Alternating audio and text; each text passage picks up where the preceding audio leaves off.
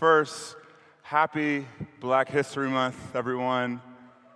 Yes, it's still Black History Month. And then next month is Women's History Month, so I'm going to get up here and celebrate women too. My name is Shaq. I'm one of the pastors here at Garden City Church. And I'm excited to study Acts. I never actually studied Acts in a community. I read it myself, but I actually never studied it. So I'm glad that we're studying this together. But before we continue the second half of Acts 1, I have an intentional and serious question to ask you all. The question is, what are you walking in with this morning? The motivation behind my question is not for you to answer out loud, to shout, to say, I'm feeling this way, but I want us to consider the everyday value of our existence. And our everyday value consists of our body, mind, and spirit. So for some of us, we may be carrying several things. It may be the fear and anxiety of the unknown. Or maybe the impulse to control some untamed stress, or a deep empathy for those who are walking the road of pain and suffering, or maybe a physical and emotional exhaustion from the everyday task of survival and responsibility, where you can't turn off your mind or slow down. Or it's anger over what's happening in Michigan State, or it's the natural disasters, or if someone done an injustice to you or someone you love. Or most of us have come here to be very critical about church, or to feel a certain way about the music and the pastor and the message and all those things. To share a little bit about myself and what I'm bringing in this morning, if I can just be human for a second. Leading up to Sunday, especially when I preach, I feel normally a multi-layer anxiety. The complex anxiety that is racially and socially tethered to performance and compliance. The background lyrics of how do I belong? How do I fit in this mold with these people? How do I be black in white spaces? Many of you guys don't have to think about that when you come to Sunday service because everybody in this church looks like you. But for me, as a brown man, I carry anxiety. And I leave here exhausted. I'm not saying that to make you feel guilty about who you are as a white American, but I feel that constantly. So I'm walking in with anxiety, walking in with this pressure to comply and to be in this space with my white brothers and sisters. So this track plays on repeat until I can ground myself with the grace of God, the sacred rhythms of silence. I practice silence a lot, and it helps me. And the warmth of shared stories. I can leave here and I can talk to my friend Isaiah, like, yeah, you felt that too? He's like, yeah, I felt that. So whatever you are bringing in this morning, whatever it is, I hold space for you. And I don't just say that as a way to gaslight you or to spiritually abuse you at some way, but I actually genuinely hold space for you. And I hope in return that you can hold space for me as I carry the burden of being brown in white spaces. So let's pray. If we can pray and bring all of ourselves to God, and let's get into God's word. Lord, you right now are holding and sustaining the cosmos. We don't have to think about the stars, Saturn, the sun, the earth, but God, you and your power hold all things. And in that same act, Jesus, you hold us together. So God, in this very moment, the breath that we're breathing in this second, Jesus, would you hold us together. Would you hold us up as you held your son on the cross and you held him up? Would you hold us up? And would you speak to me, speak through me? In Christ's name we pray. Amen. So last Sunday, Pastor Dennis walked us through the first 11 verses of Acts 1, focusing on the way the apostles and us need the Spirit to fulfill the mission given to them in us by Jesus.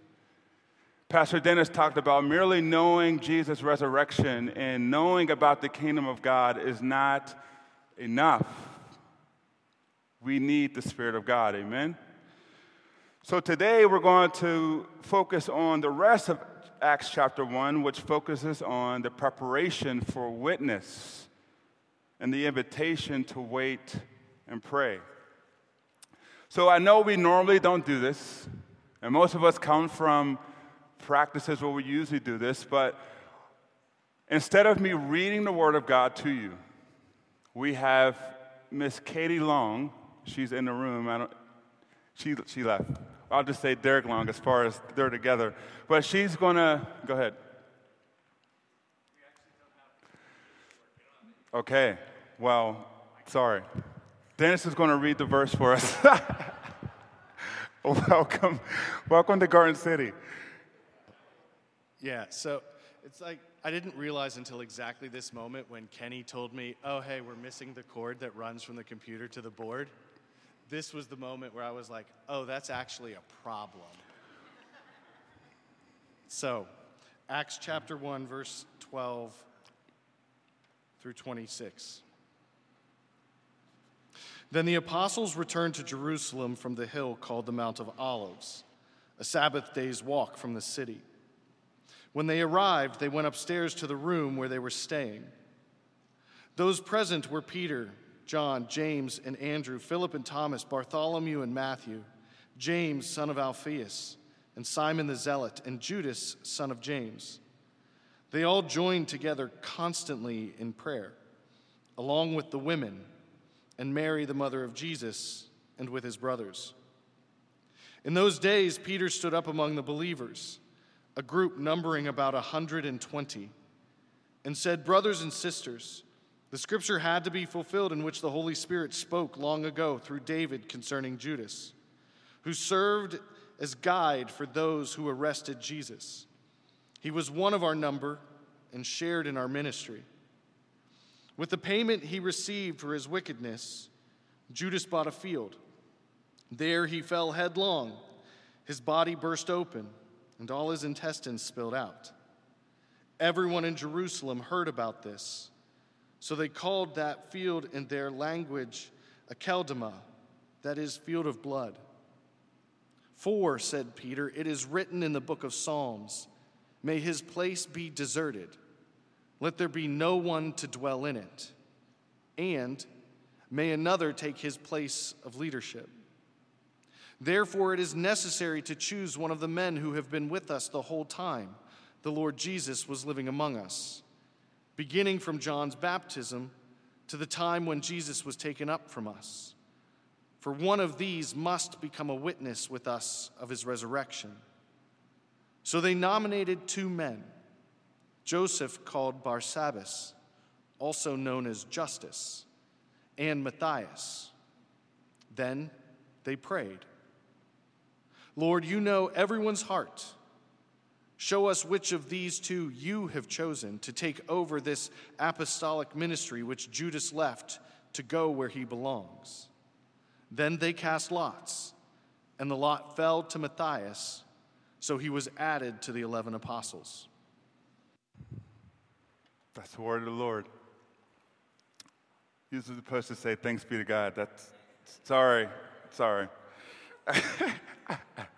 We don't normally do that, but so thank you, Dennis. So to kind of connect a little bit to Acts 1:11 and what we're reading today. So as Jesus was ascending, the disciples were just watching him, concerned by his absence. And suddenly 2 men interrupt their gaze by redirecting their attention back to the right place, to Jerusalem, not towards wondering where or how Jesus went. Watching Jesus and watching for Jesus could have been a significant temptation for the disciples. His departure could easily turn towards monument thinking and building. The disciples could have gone ahead of Jesus' instructions by protesting their own liberation for Israel's kingdom, or ignored Jesus by returning to their normal lives. But instead, in a moment of loss, they moved forward in faith, believing and trusting the arrival of God's Spirit. So the next assignment is to return to Jerusalem, better known as the Holy City, a place of trauma and survival, the very place where God wants to meet them. The apostles were eager to obey. And this is actually contrary to some of their initial reactions after the crucifixion and even after the resurrection. We see disciples scattering after Jesus' arrest. Then several of them leave Jerusalem. Some even go back to their old job in fishing in Galilee. We should never discount the labor step of courage and obedience his followers had to take in going back to Jerusalem, unsure and unclear of a promised future inside Rome, a dominant empire's hard reality to accept. For us, just think about the political threats from Rome at this time, when Jesus has just been crucified and his disciples are seen as associated with him, or the possible religious threats from Jewish leaders. Friends, this is not an easy journey to go back to a place where Jesus was once killed, to go back there and wait for something that is unknown. So faithfulness requires holy resilience. Let me say it again. Faithfulness requires holy resilience. They go back to this place. So they, the 11 disciples, the other woman, Jesus' family, and about 120 people arrive in an upper room, positioning themselves in expectation, ready for transformation and renewal into what they do not know. Say it again. They don't know what they are waiting for. They didn't know when Pentecost was going to arrive. We know because we know the story. We have the Bible in front of us. For them, as this first encounter, they did not know what they were waiting for. And at the end of Luke's gospel, he records this: and they, the disciples, stayed continually at the temple, praising God. A lot of times when I read that word continually, I'm like, is that real? Like 24/7 continually praising God? Like, no, when I read that, I just always thought about that. So they waited, and they waited, and they waited. But this sort of waiting isn't a passive wait. It's a wait that's not empty-handed. It's a wait for hope until they are clothed with power from on high. See, God didn't gather them according to their wishes or to keep some religious tallies or just to come to Sunday and leave and go back to our place. But through holy desire, they devoted themselves to prayer. Holy desire. They devoted themselves to prayer.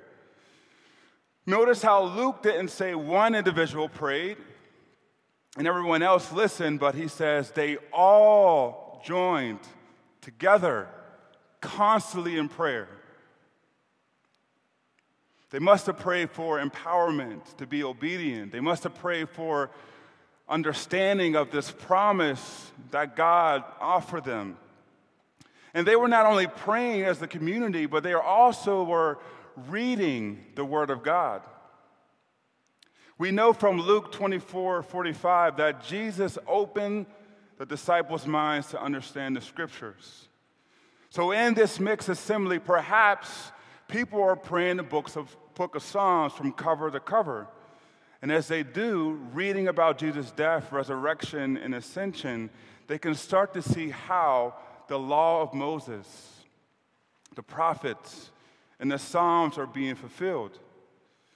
So as they prepare for this unknown future with a new understanding of Jesus' fulfillment of Scripture, they too become aware of their troubled past, a past that contains betrayal of Judas that now requires replacement.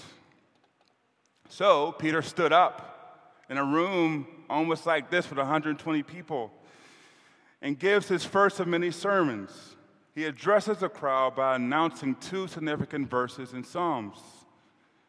He says, "Brothers, the Scriptures had to be fulfilled concerning Judas, who guided those who arrested Jesus. This was predicted long ago by the Holy Spirit, speaking through King David.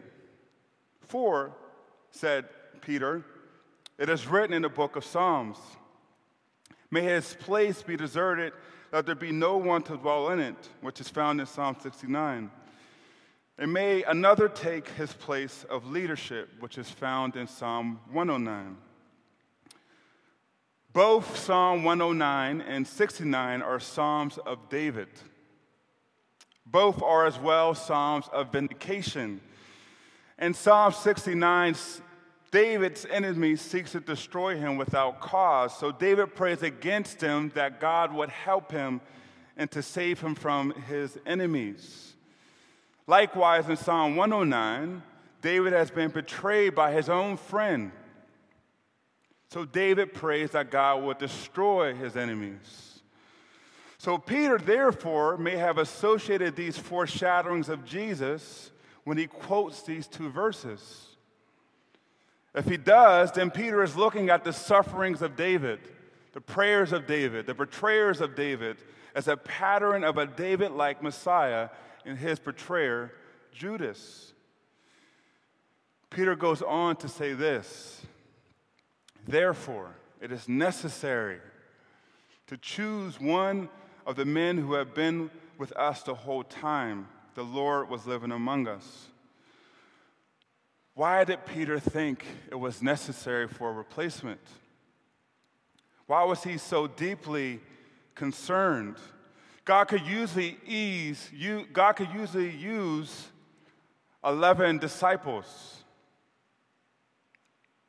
To take it further, God doesn't need any of his disciples to accomplish his plans, but why was Peter so concerned about it being necessary?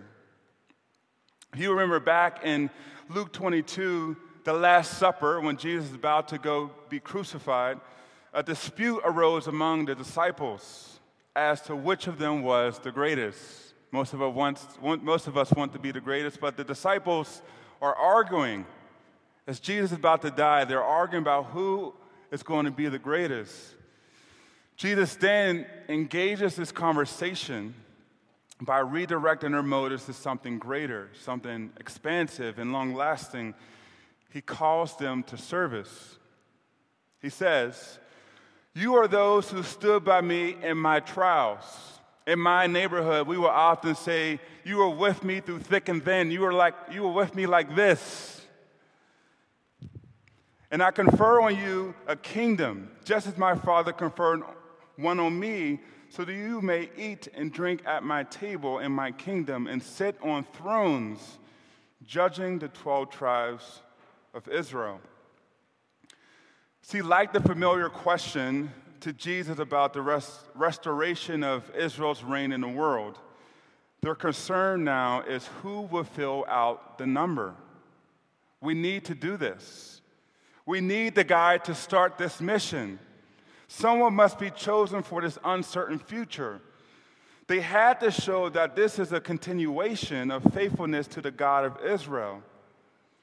Again, the main reason that the disciples think that they need to replace Judas is because they understand that they represent the 12 tribes of Israel. Each member was positioned to rule alongside the Messiah. They didn't forget his words. They knew that they were supposed to sit on thrones to judge the 12 tribes of Israel.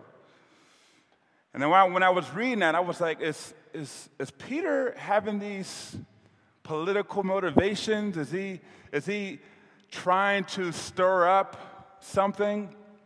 And as I was reading it, I was noticing that Peter wasn't only just moved by political motivation, he was also wanted to be faithful to the mission of the apostles. So he wanted another member to be a part of God's plan.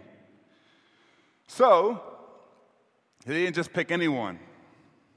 This unique person needed a similar experience to the disciples.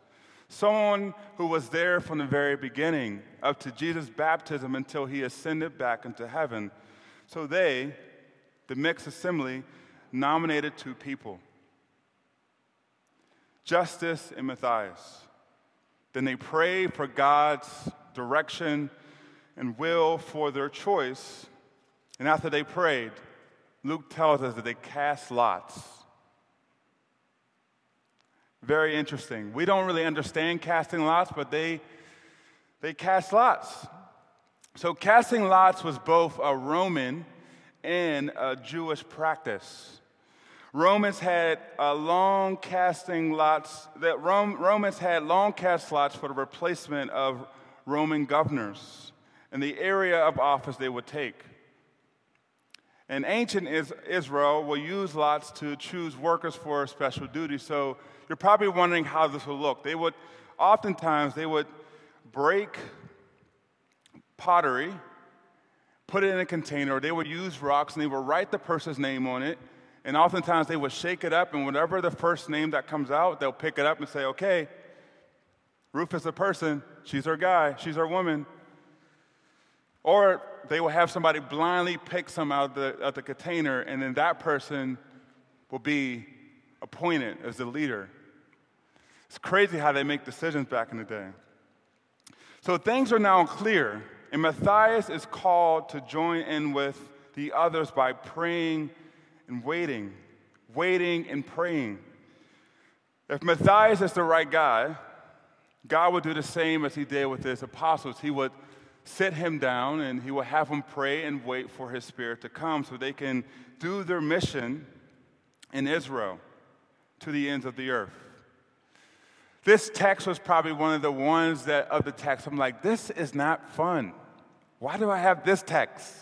And the text was so confusing in some ways, and it was also difficult to teach on. But as I was looking at this, I'm like, how do I connect this to us? How do I bring this experience down to us as believers today? And I thought about 2 things. I'm not going to make it super fancy. I'm just going to be super straightforward with you guys. And the first one is this: waiting detoxes our urgency to produce. The disciples had to wait for the Holy Spirit. We know the whole story, but they did not know what they were waiting for. I imagine Peter got impatient and decided the replacement of Judas was the best and next necessary step for them.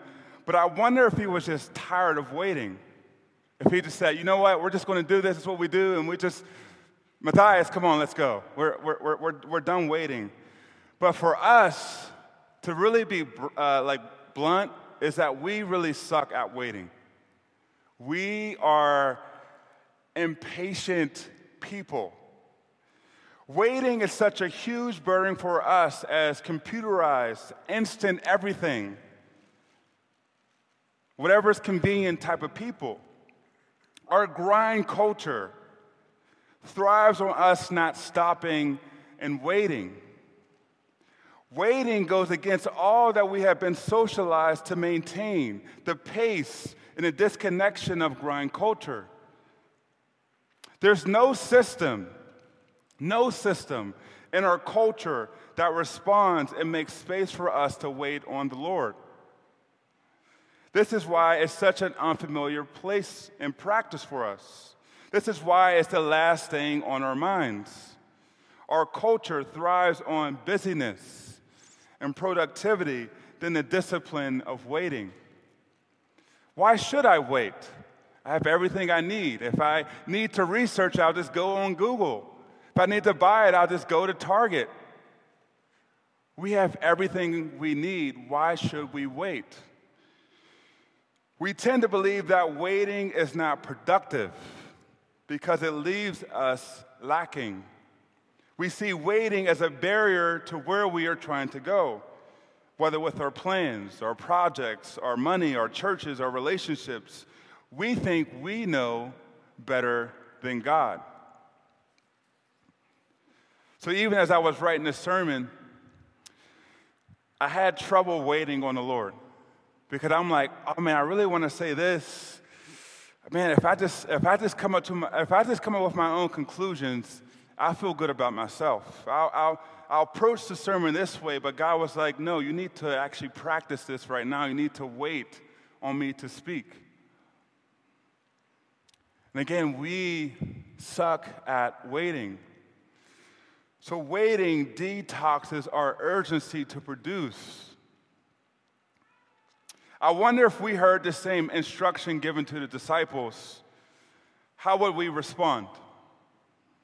I wonder about the things that we would say to Jesus, saying like, you have to do something. At least tell us to clean the rooms. At least tell us to go to the neighborhood. But waiting seems harder for us. And as we move into this neighborhood, as we come here to hopefully move to the flourishing of the neighborhood, there is so much to do. It's a lot to do. There's so much to accomplish. But if we don't have the priority to wait on God, we'll miss it. We'll miss it. And us as Americans, we love coming into places that are underprivileged, that are marginalized, and we come in that place and we can just be their savior, right? We can just have that complex of coming in and we know what they need. But really, waiting deprograms that. Waiting positions us to be like, God, what are you saying? What are these people? Who are the people in that neighborhood who are already doing your work that we can work closely with? But I wonder how would we respond if we had the same question to us? Go back to Garden City and wait for me there. How many of you guys will actually leave the service? How many of you guys will actually pick up your children and say, you know what, it's bedtime, it's nap time. No, wait for me, right? Wait for me. I know that waiting may not look like a lot or too much, but our willingness to wait reveals what we're waiting for. What are you waiting for here? Waiting builds our dependency on His Spirit. It positions our hearts to hear. I believe God's mission will be better understood if we actually waited for Him. I'm going to say that again. I believe God's mission will be better known if we actually waited for Him.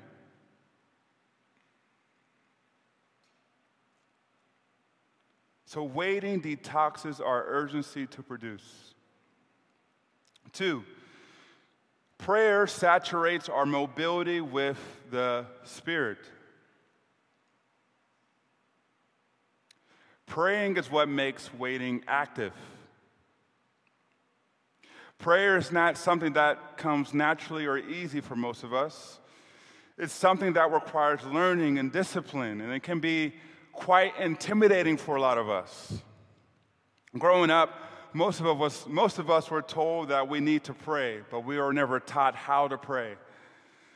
Or that your prayers don't need to be, or your prayers need to be well edited and pristine and polished, but it can be messy. It can even be silent. Prayer is not a spiritual gift. Say it again. Prayer is not a spiritual gift given to a privileged few. Rather, the invitation to approach God's throne with confidence so we may receive mercy and grace for the things that we need. It's not someone who stands up here who can speak in tongues, who can prophesy, who can pray the longest, who can pray the neatest. Praying is not a spiritual gift. Praying and waiting are some of the hardest practices of the Christian faith, but the most intimate thing that we are invited into. And that's what Jesus was trying to invite his disciples into. Be intimate with me. Wait and pray and wait for me. See, we are all called to pray. All called to pray. Not just simply in our homes or in private, but together with other believers. See, although praying by ourselves is so important, but there's a power that breaks loose when we pray together as Christians, as believers, that God actually moves through us.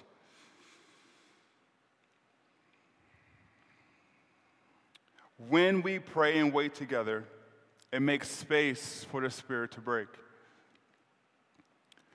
Have any of you guys seen what's happening at, what is that college called? Alsbury?